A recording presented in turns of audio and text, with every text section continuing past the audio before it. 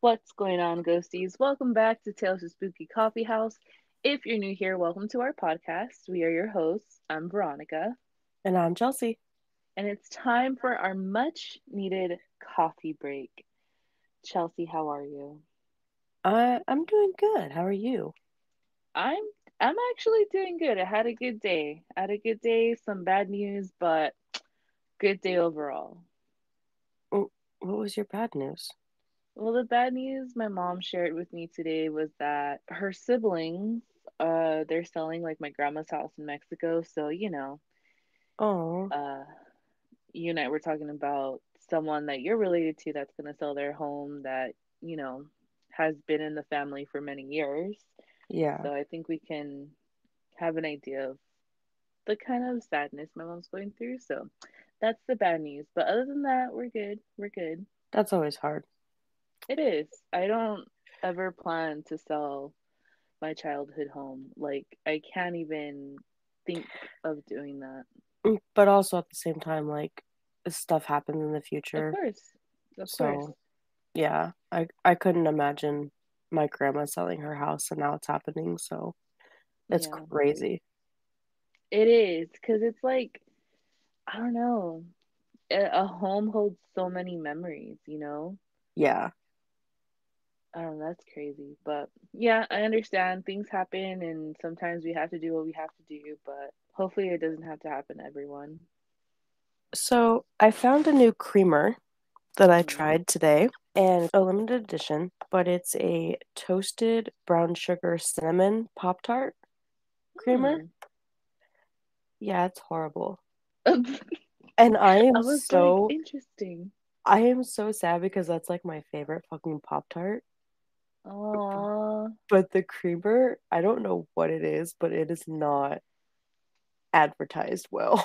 Well, okay, so speaking of such, have you ever had like, what's that cinnamon cereal called? Cinnamon Toast Crunch. That one. So they have like a cinnamon toast crunch shot at a bar that I go to, Mm-hmm. and I've had it, and it's just not it. It's like it tastes like a little shot of milk with alcohol, but it's sweet, and it's just I don't know. It's just I'm not no. Give me my tequila straight up. I'm good. That's funny. I did kind of enjoy the Mexican candy drink that they make because it's like, it's a cocktail, but it's spicy and it has like tahine on the rim. Mm-hmm. And if you go to not a fancy bar, but a bar that has some dollars to like spend, you'll get like a lollipop, Oh, that's cool. right? I'm very weird with my alcohol. I don't like sometimes I don't like sweet stuff. Like I'll just take whiskey, like Coke or something or Pepsi. Mhm. But then other times I don't want fruity drinks. I want candy drinks. And there's this guy and bartender. I honestly have no idea like what his handle is right now, but he Mhm. makes some of the most amazing candy drinks. But at the same time, I don't have the patience for that. Yeah, I mean, I wouldn't mind like trying out like a fun drink like that, but honestly, just give me my alcohol straight up. Like, I don't know, I don't mind it. I don't mind taking my shots. Like, yes, I've like mixed my Fireball with Coke, Hmm. but it's like I'm just gonna get like fuller and more bloated because of the Coke. Like, just give me the alcohol. Let it do its job, and we're good. Right. My favorite drink lately is trash cans. Huh. Yeah. Okay, I think you might have to explain that one to me because I haven't heard of that. So trash cans have gin, light rum, vodka, peach schnapps, blue liqueur, triple sec, and a Red Bull. Ooh. And like Buffalo Wild Wings has these. And I like it when you replace the Red Bull with a watermelon Red Bull, which my Mhm. friend introduced me to because I fucking hate like watermelon flavor. Like I Mhm. like watermelon, but not the fake flavors. But the trash cans with the watermelon Red Bulls are really fucking good. Nice. You know what I have had? Hmm. Well, one you reminded me of like a cherry bomb, so Oh, I delicious. love those. Yeah, I love those. Mhm. I've also had a blowjob. A I like those blowjob too. shot. I A like those too. I like blowjob shot, the yeah. And it was fun when I first did one because I was amongst friends that are also listeners, and I loved how you're supposed to like take it, like drink it, yeah. no hands, mouth only. I'm just like, oh, okay. My favorite memory is we went to the I think we went to the bar with my brother-in-law, my husband, Mm. my brother-in-law, and like a couple other people. No, I think it was just us. And my husband ordered him a blowjob, and and they told him how to drink it and everything, and he like he could tell that we were because like we were all watching him, and he's like, "No, I think I'm just gonna like drink it like a shot."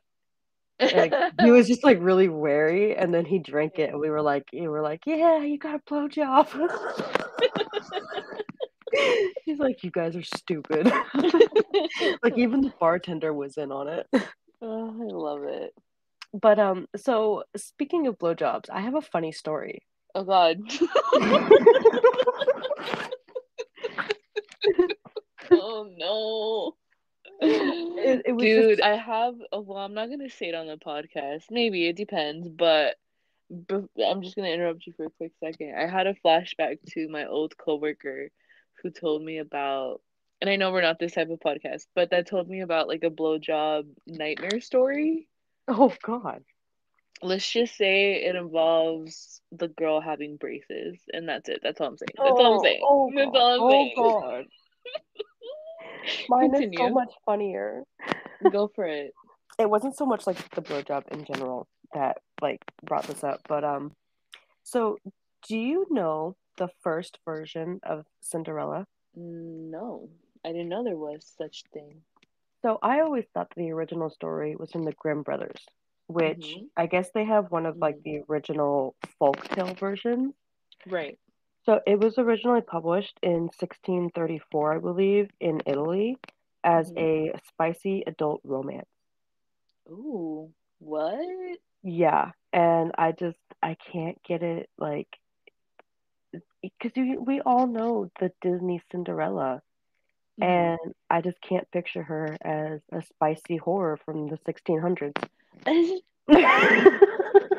Oh, listen, Chelsea, we all started in life differently, and somewhere down the line, people will have a change of heart and decide to take a different path in life. You know, people make mistakes.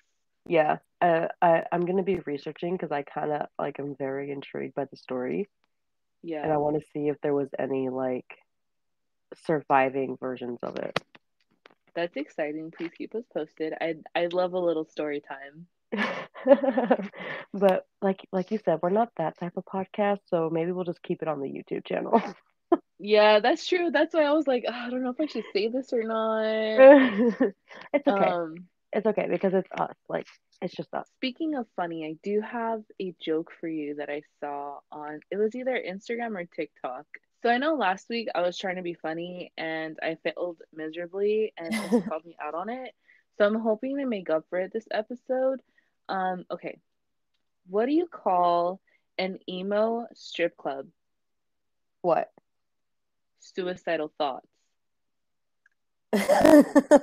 Get like it? a T like a H O thought. T Yeah, S, like like a a thought, like a thoughty.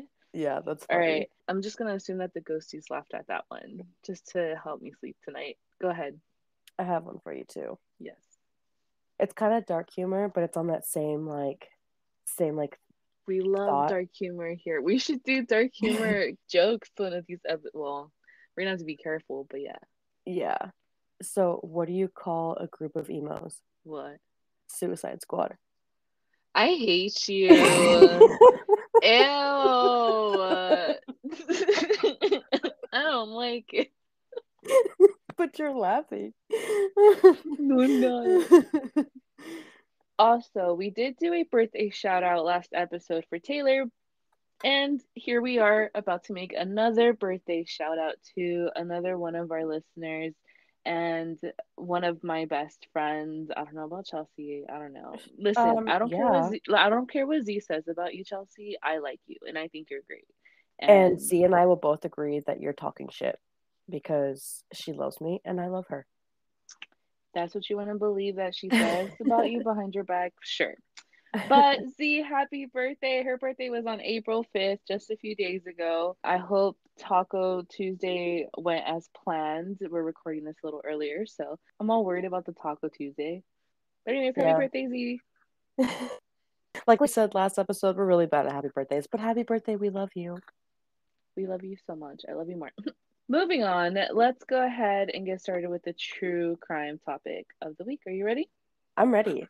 Let's do it. So this week we're going to be talking about Dean Corll, and just a heads up, this is kind of like a longer segment, and I'll kind of get into why as I talk about him, and it'll kind of make sense as well. But Dean Corll was born on December 24th, 1931, in Fort Wayne, Indiana, which is literally like 45 minutes from where I'm at right now. Nice. He was an American serial killer and sex offender who abducted, raped, tortured, and murdered a minimum of 28 teenage boys and young men between 1970 and 1973 in Houston and Pasadena, Texas. During his crimes, he was aided by two teenage accomplices, David Owen Brooks and Elmer Wayne Henley. The crimes, which became known as the Houston mass murders, came to light after Henley fatally shot Dean, and upon discovery, it was considered the worst example of serial murder in the U.S. history. So, Mm, that information right there, how it was the worst example, it was the worst example until a few years later when John Wayne Gacy began killing. mm-hmm. So at the time, this was one of the most researched crimes in America, which is why this segment is going to be long because there is so much information because it was so in depth. Like they analyzed every single little thing. So Dean Corll would become known as the Candyman and the Piped Piper because his family had previously owned and operated a candy factory in Houston Heights, Texas, and he had been known to give free candy to local children. Backtracking to his early childhood, Dean's father, Arnold, was very strict with his kids, but his mother, Mary, was very protective of them. So they kind of had like a polar opposite parenting style from his father and mother. Because of this and the frequent fights, the couple divorced in 1946, and soon after, Arnold was drafted into the U.S. Air Force, which resulted in Mary and the kids moving to Tennessee so that they could still have a relationship with their father. So Dean was known to be a shy but very serious child. He wasn't very social, but he did show concern for others, which is strange in itself, knowing that, and especially like knowing what he becomes, because this is usually the opposite of how these stories start. You know, we talk often about how there's warning signs. Mm-hmm. And while his father was very strict, it wasn't like abusive strict. You know what I mean? Mm-hmm. So in 1950, Dean's parents tried to reconcile, and the family moved back to Pasadena, Texas. This would only last for 3 years, and they would divorce a second time. So soon after, his mother would remarry, and the two started a candy factory, which is where his nickname stems from. So Dean would work there for a while he was still in high school, and he would graduate with a record of being well behaved and having good grades. So he moved around a lot after this, and his mother would eventually get divorced again and start her own candy company. And this is around the time where Dean would move back to Texas, only to get Mm-hmm. drafted in 1964. During his short time in service, he had no blemishes on his records, even though he reported not liking the military, which is actually like pretty good. Eventually, he applied for hardship discharge on the grounds that he was needed in his family business, and his request was granted, so he was given an honorable discharge after only serving 10 months. In 1967, Dean befriended 12-year-old David Owen Brooks. He was a sixth grade student and one of the many children who he gave free candy to. He joined Dean on like regular trips to South Texas beaches in the company of other children as well. And he later commented that Dean was the first adult male who did not mock his appearance.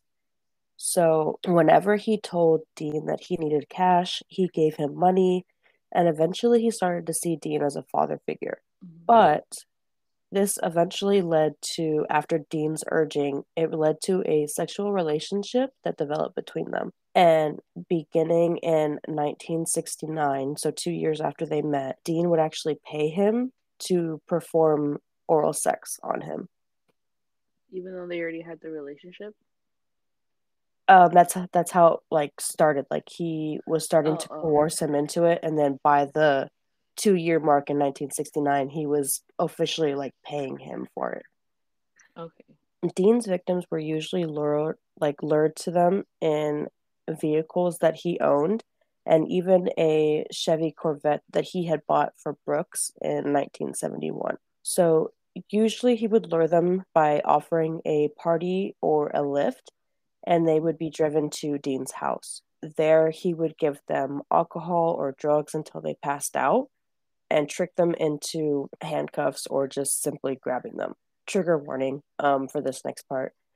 They were then stripped naked and either tied to Dean's bed or a plywood torture board that was regularly hung on a wall in his room. Once they were tied up, the victims would be sexually assaulted, beaten, tortured, and sometimes for several days before eventually strangling them or shooting them with a 22 caliber pistol. After the victims were killed, their bodies were then tied in plastic sheeting and buried in one of four places.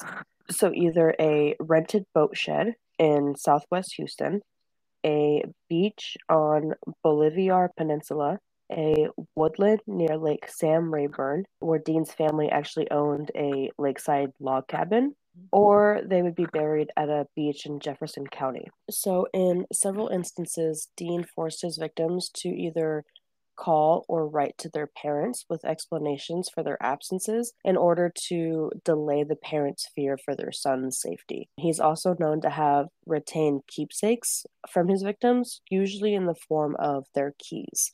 So, I'm not going to go too in depth with all of the victims. I will say, though, that his first known victim was an 18-year-old college freshman named Jeffrey Conan, and on September 25th, 1970, Conan vanished while he was hitchhiking with another student from the University of Texas. At the time of his disappearance, Dean lived in an apartment on Yorktown Street. And so, around the time of Jeffrey Conan's murder, Brooks had actually interrupted Dean in the act of sexually assaulting two teenage boys. And so, he promised Brooks that he would buy him a car in return for his silence, which he ended up doing, which is the Chevy that I brought up earlier that they kidnapped some of the victims with.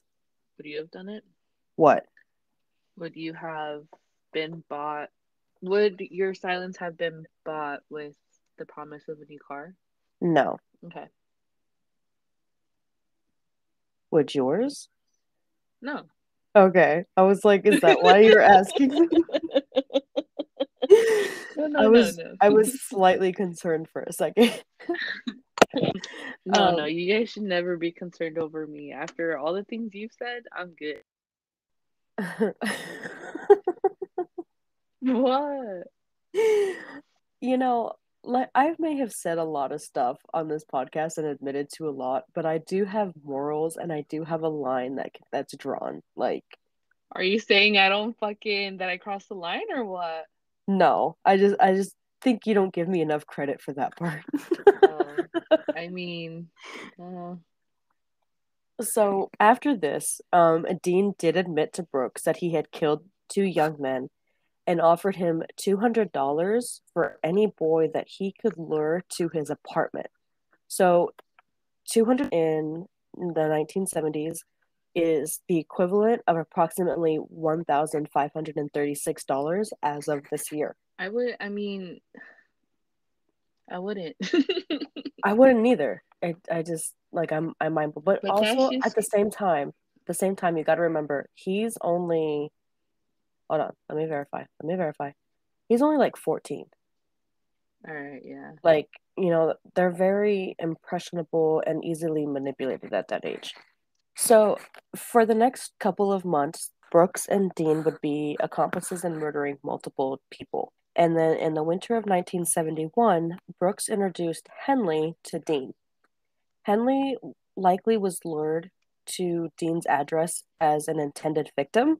However, Dean decided that the youth would make a good accomplice, and he offered him the same fee of $200 for any boy that he could lure to his apartment, informing Henley that he was involved in a white slavery ring operation operating out of Dallas. So this kid just thought it was a slavery thing, not a sexual assault and murder type thing, Yeah. which is still bad. But I know. Uh-huh. later on, Henley actually stated that he ignored Dean's offer for several months, but he did maintain an acquaintance with him and eventually started to view him as something of a brother type of person. And Mhm. he admired his work ethic and felt like he could confide in him. The identity of the first victim that Henley had assisted in remains unknown, which a couple of the murder victims, even before Henley got involved, still remain unknown to this day. On March 24th, 1972, or actually, let me start that over.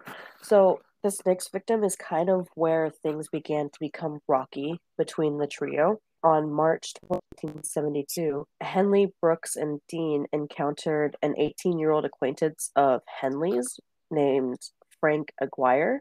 And Henley had called him over to Dean's van and invited him to drink and smoke weed with them at Dean's apartment, which he agreed to because he knew Henley. Once they were at his apartment, they began to smoke and drink, and eventually Frank picked up a pair of handcuffs that Dean had left on his table, and that's kind of when he pounced on him and began his usual antics. Mhm. And Henley later claimed that he did not know what Dean's true intentions were when he had persuaded his friend to accompany them. And in a 2010 interview, he claimed that he tried to stop him from assaulting his friend. And he obviously that he refused, but that was the night that he informed Henley that he had raped, tortured, and killed the previous victims that he had assisted in abducting. And yet, even after being told that, Henley continued to aid him, not just with his friend, but victims after that as well. Now, despite claiming not having knowledge or anything of that, when Henley started to participate knowing what was happening, Brooks had actually stated that Henley was especially sadistic in his participation of the murders, and that he eventually became fascinated with, quote, how much stamina people have during the act of murder. Ew. Yeah. Like I said, things were already starting to become rocky because Henley's realization of what was actually going on. But at one time, while the three were at Dean's house, Henley knocked Brooks unconscious when he walked into the house, and then Dean tied him to his bed and assaulted him repeatedly before releasing him. Now, despite the assault, Brooks continued to assist Dean in the abductions of his victims. So, like I said, like teens that age are easily manipulated, and he knew what was going on. It happened to him, and yet he still continued to aid. And so at that point, I feel like there's a lot more going on mentally than anything. You know what I mean? Especially like Stockholm syndrome, that kind of thing. Yeah. So, a lot of the murders that took place, a lot of the victims were actually boys that both Henley and Brooks knew.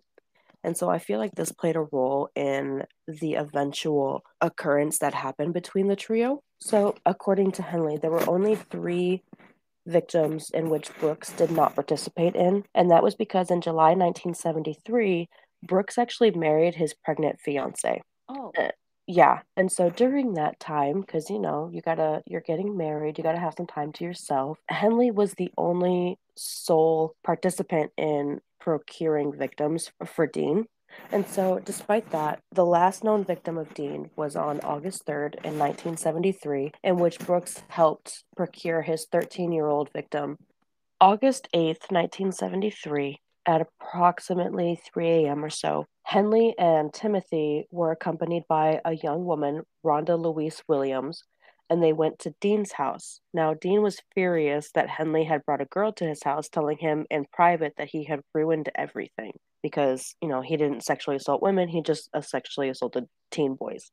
And so Dean appeared to have calmed down and offered them beer and weed, but after a couple of hours, the three of them passed out. So when Henley woke up, he was lying on his stomach, and Dean was snapping handcuffs onto his wrists. His mouth had been taped shut, and his ankles had been bound together. Now, Curly and Williams, his two friends, had also been laying behind or next to him, bound with nylon rope and gagged with tape. And at that point, Curly had already been stripped naked. When Dean realized that Henley was awake, he removed the gag from his mouth and he protested, but Dean's just kept saying that he was angry because Henley brought a girl to his house and that he was going to kill all three of them. And basically telling him, and these are quotes, "Man, you blew it bringing that girl. I'm going to kill you all, but first I'm going to have my fun." And he was repeatedly kicking them in the chest. And after a while, Henley tried to calm Dean by promising to participate in the torture and murder of both Williams and Curly if Dean released him. He said that this went on for about 30 minutes before Dean finally agreed and untied Henley. Now, eventually, after Dean released him, he made him help him tie both of them to the beds and told him that he was supposed to do the same thing to Williams that he was doing to Kirby. Eventually, both of the victims woke up and asked Henley if he was really going to go through with this, if he was just going to participate and not help them. And eventually, Henley had a change of heart and grabbed Dean's pistol and he shouted, "You've gone far enough. I can't go on any longer. I can't have you kill all of my friends." Now, Dean approached him and was kind of like teasing him, and he was like, "Kill me, you won't do it," just really taunting him. And so Henley then fired at Dean, hitting him in the forehead. Despite that, the bullet didn't penetrate his skull, and so he continued to go after Henley. What the heck? The two of them fought for a while. He shot him a couple more times, and eventually Dean died, and he fell in the hallway where he ended up falling face down toward the wall, butt naked. That's one way Um, to go. yeah, I'm just going to tell you like a little bit about what happened afterwards. After he shot and killed Dean Corll, Henley released Curly and Williams from the torture bed, and all three teenagers dressed and discussed what actions that they should take. Henley suggested that they should simply leave, to which Curly said, "No, we should call the police." Eventually, Henley agreed, and the three of them called the police, and he did so on at 8:24 a.m. on August 8th, 1973. So the three of them were waiting outside when the police arrived. Henley did confess right away to killing Dean Corll, and once the officer went inside, verified that there was a body, he read him his Miranda rights, and it is noted that Henley shouted, "I don't care who knows about it." At this point, he was just ready to end everything. Curly, who was one of the victims, later told detectives that before the police had arrived at the crime scene, Henley had informed him, and I quote, "If you wasn't my friend, I could have gotten 200 for you." Could you Oh, imagine? Like, I would be so pissed off if somebody fucking said that to me. yeah. I don't really want to go like too more in depth with Henley and Brooks because, like I said, this was mainly just focusing on Dean Corll. And as I mentioned before, this was considered one of the worst cases of serial murder in terms of the number of victims in the United States, which exceeded the 25 murders that were attributed to Juan Corona in California in 1971. But then it was also surpassed in 1978 by John Wayne Gacy, who murdered 33. By May 1974, 21 of Dean Corll's victims had been identified, with seven of them not being identified at all, still to this day. So yeah, that's my segment. That's the Candyman. That was a ride. That was, yeah, definitely right. And there was actually a lot that I kept out, a lot, because like I said, this was one of the most studied cases at its time in the 70s, and they went really in depth with like all of the victims, and I really skipped over a lot of them because like I said, there was over 20 and it's a lot of victims and a lot of information, Mhm. but they had it down to like the times they were kidnapped, like a play by play of what happened to each victim before they were buried. Like they just went so in depth with all of this that it was Yeah. insane. And we could They have a lot probably, of the details down. yeah. So yeah, you wanna get us started on the paranormal topic of the week? Yeah. So, my paranormal topic of the week is Mapimi Silent Zone, also known as La Zona de Silencio and the Sea of Thaides, I believe it is. The Mapimi Silent Zone is a stretch of desert in Durango, Mexico, with an enigmatic reputation. Similar to the Bermuda Triangle, the Silent Zone is known for strange phenomena including radial malfunctions, mutated wildlife, meteor impacts, and reports of extraterrestrial activity. My favorite. I think I've heard of this just because of the deformed animals. Yeah. So the alien visitors are described as tall and blonde haired. When encountered, they supposedly ask for water in flawless Spanish, then disappear without a trace. I'd rather that happen than me getting abducted. Right. The Silent Zone is also a hotbed for UFO activity with reports of flying figures, fireballs, and spheres of glowing light. Hmm. I would love to witness that myself. Actually, Lizzo just posted on her Instagram. She was recording the sky. And it was cloudy, but there was like a purple light, and it kept moving, like disappearing and just like appearing in a different spot. Uh-huh. So that was interesting. Hmm. The zone earned its name in the 1960s when oil company Pemex, so if you know, you know Pemex, funded a scouting expedition. The oil company's team experienced constant radio problems and equipment malfunctions, leading them to dub the area the Zone of Silence. It remained a curiosity until January 1970 when a United States rocket crashed in the zone and famed rocket scientist Werner von Braun led the extensive recovery efforts. This incident stoked interest in the Mapimi Silent Zone and led the Mexican government to establish the Mapimi Biosphere Reserve around it. So, my question to you is if given the opportunity, would you drive down this road? I think so. I don't think I would do it alone, but I Mhm. definitely think I would. Yeah, I mean, I know I'm brave when it comes to a lot of weird things, but I wouldn't do a lot of things alone, you know? Yeah, because like if we're going down, we're gonna go down together. Like we're gonna Well, experience I this mean, I don't together. see it that way, but it's nice to know where your head's at. See, that's my thing though. Like I don't want to go out alone. You know what I mean? Yeah. You're gonna take someone with you? Yeah, I'm gonna take somebody with me. Man, I'm so happy I'm on the other side of the states. What about the Bermuda Triangle? It did mention it. Is that something you'd like want to experience as well?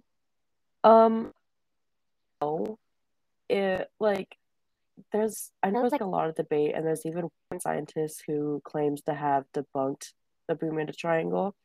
But Mm. I I love the whole theory of it like, with the Earth. Like I believe they said it was like the magnetized uh I portion know what of you're it. saying. Yeah, Yeah. yeah, yeah, yeah. And like but also I wouldn't want to get lost in time. Yeah, that's true. Because I have heard of the pilot that like went back in time or something like that. Yeah. And seeing that was one of the things that the scientist that I was talking about like he debunked, like he said that it never happened and it was just a story that people started to say. Mm-hmm. But like at the same time, stories come from somewhere. You know what I mean? Yeah, it's like I know we didn't mention this on the podcast, but Chelsea and I were talking about mermaids earlier. Like it had to have started somewhere. You know what I Yeah. mean? Like someone got the idea somehow. Even if like, you know, even if mermaids are extinct, at one time it's possible that they could have existed. And like there's different versions. There's mermaids and there's the sirens, which one is good, one is evil. But I feel Mhm. like that's humans too. Like that's just how it is. Like there's like the yin yang. There's always, the darker half, the lighter half. Yeah. I mean, if we didn't grow up being told about dinosaurs and then just randomly someone said, yeah, these huge ass fucking animal type things like used to exist, we'd be like, yeah, the fuck right, dude. Like, calm the Yeah, fuck down. You know what I mean? yeah. So yeah, I Like, get it. just because you don't have evidence yet doesn't mean that it doesn't exist. Like, It's called having faith yeah. Like, and in the besides, like, unknown. the what is it? Only 5% of the ocean has been explored. You don't know where the Yeah, mermaids hide. The mermaids could be in that 95% that we haven't explored. yeah, that's true. We've only gone Humanity is so deep. fucking awful. I wouldn't want to talk to them either. Okay, Ariel.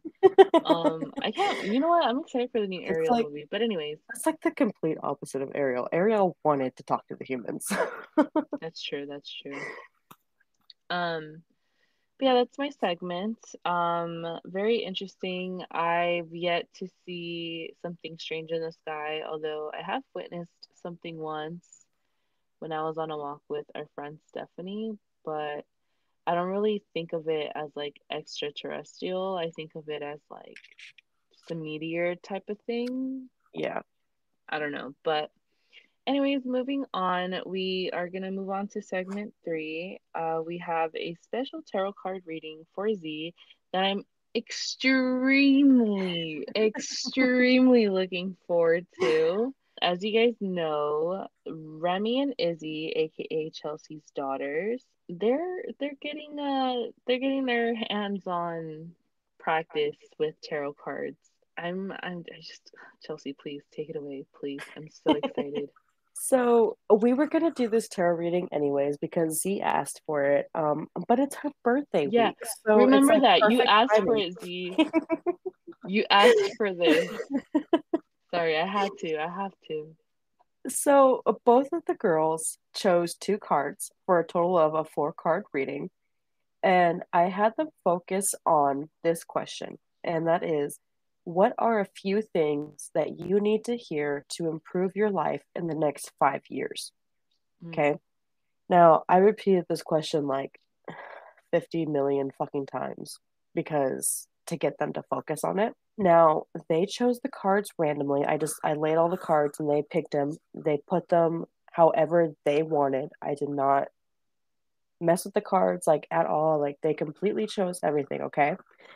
I'd like to point out that Remy happened to choose two reversed pentacle cards and Izzy chose two right side up wand cards. I'm so excited. The first card that Remy chose was the Six of Pentacles reversed. So you're clinging to the past right now and you're unable to move on because of it. So you need to learn to focus on the present and be aware of your surroundings. You're also going to be ready to let go of the past because of this, because you're going to be focusing on your future. So you're going to want to focus on kind of like that aspect and really enjoy the freedom that letting go and moving on is going to give you. I feel like that's really sweet. Or that the other individual might get as well. Yeah. So the next card is the Five of Pentacles reversed. And this card also represents that feeling of you being ready to move on and let go of emotions or sorrow and just really accept help. And so acceptance is part of your healing journey. And so, in order to forgive, move on from the past, you're going to want to focus on the acceptance that comes with it. So, Izzy's cards, like I said, they're both wands and they're both right side up. So, the first card is the Seven of Wands. So, this card is telling you that you have worked hard for where you are, but right now you're feeling under attack and blamed for things. Hmm. I swear that's what the fucking card says.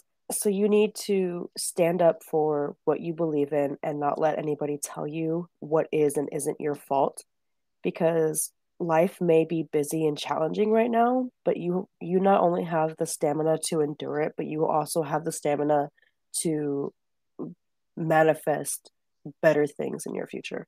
So the last card that she chose, Age of Wands, you have a lot of bright ideas and exciting plans, and you're probably feeling really creative and fearless about them, but you're not doing anything about it.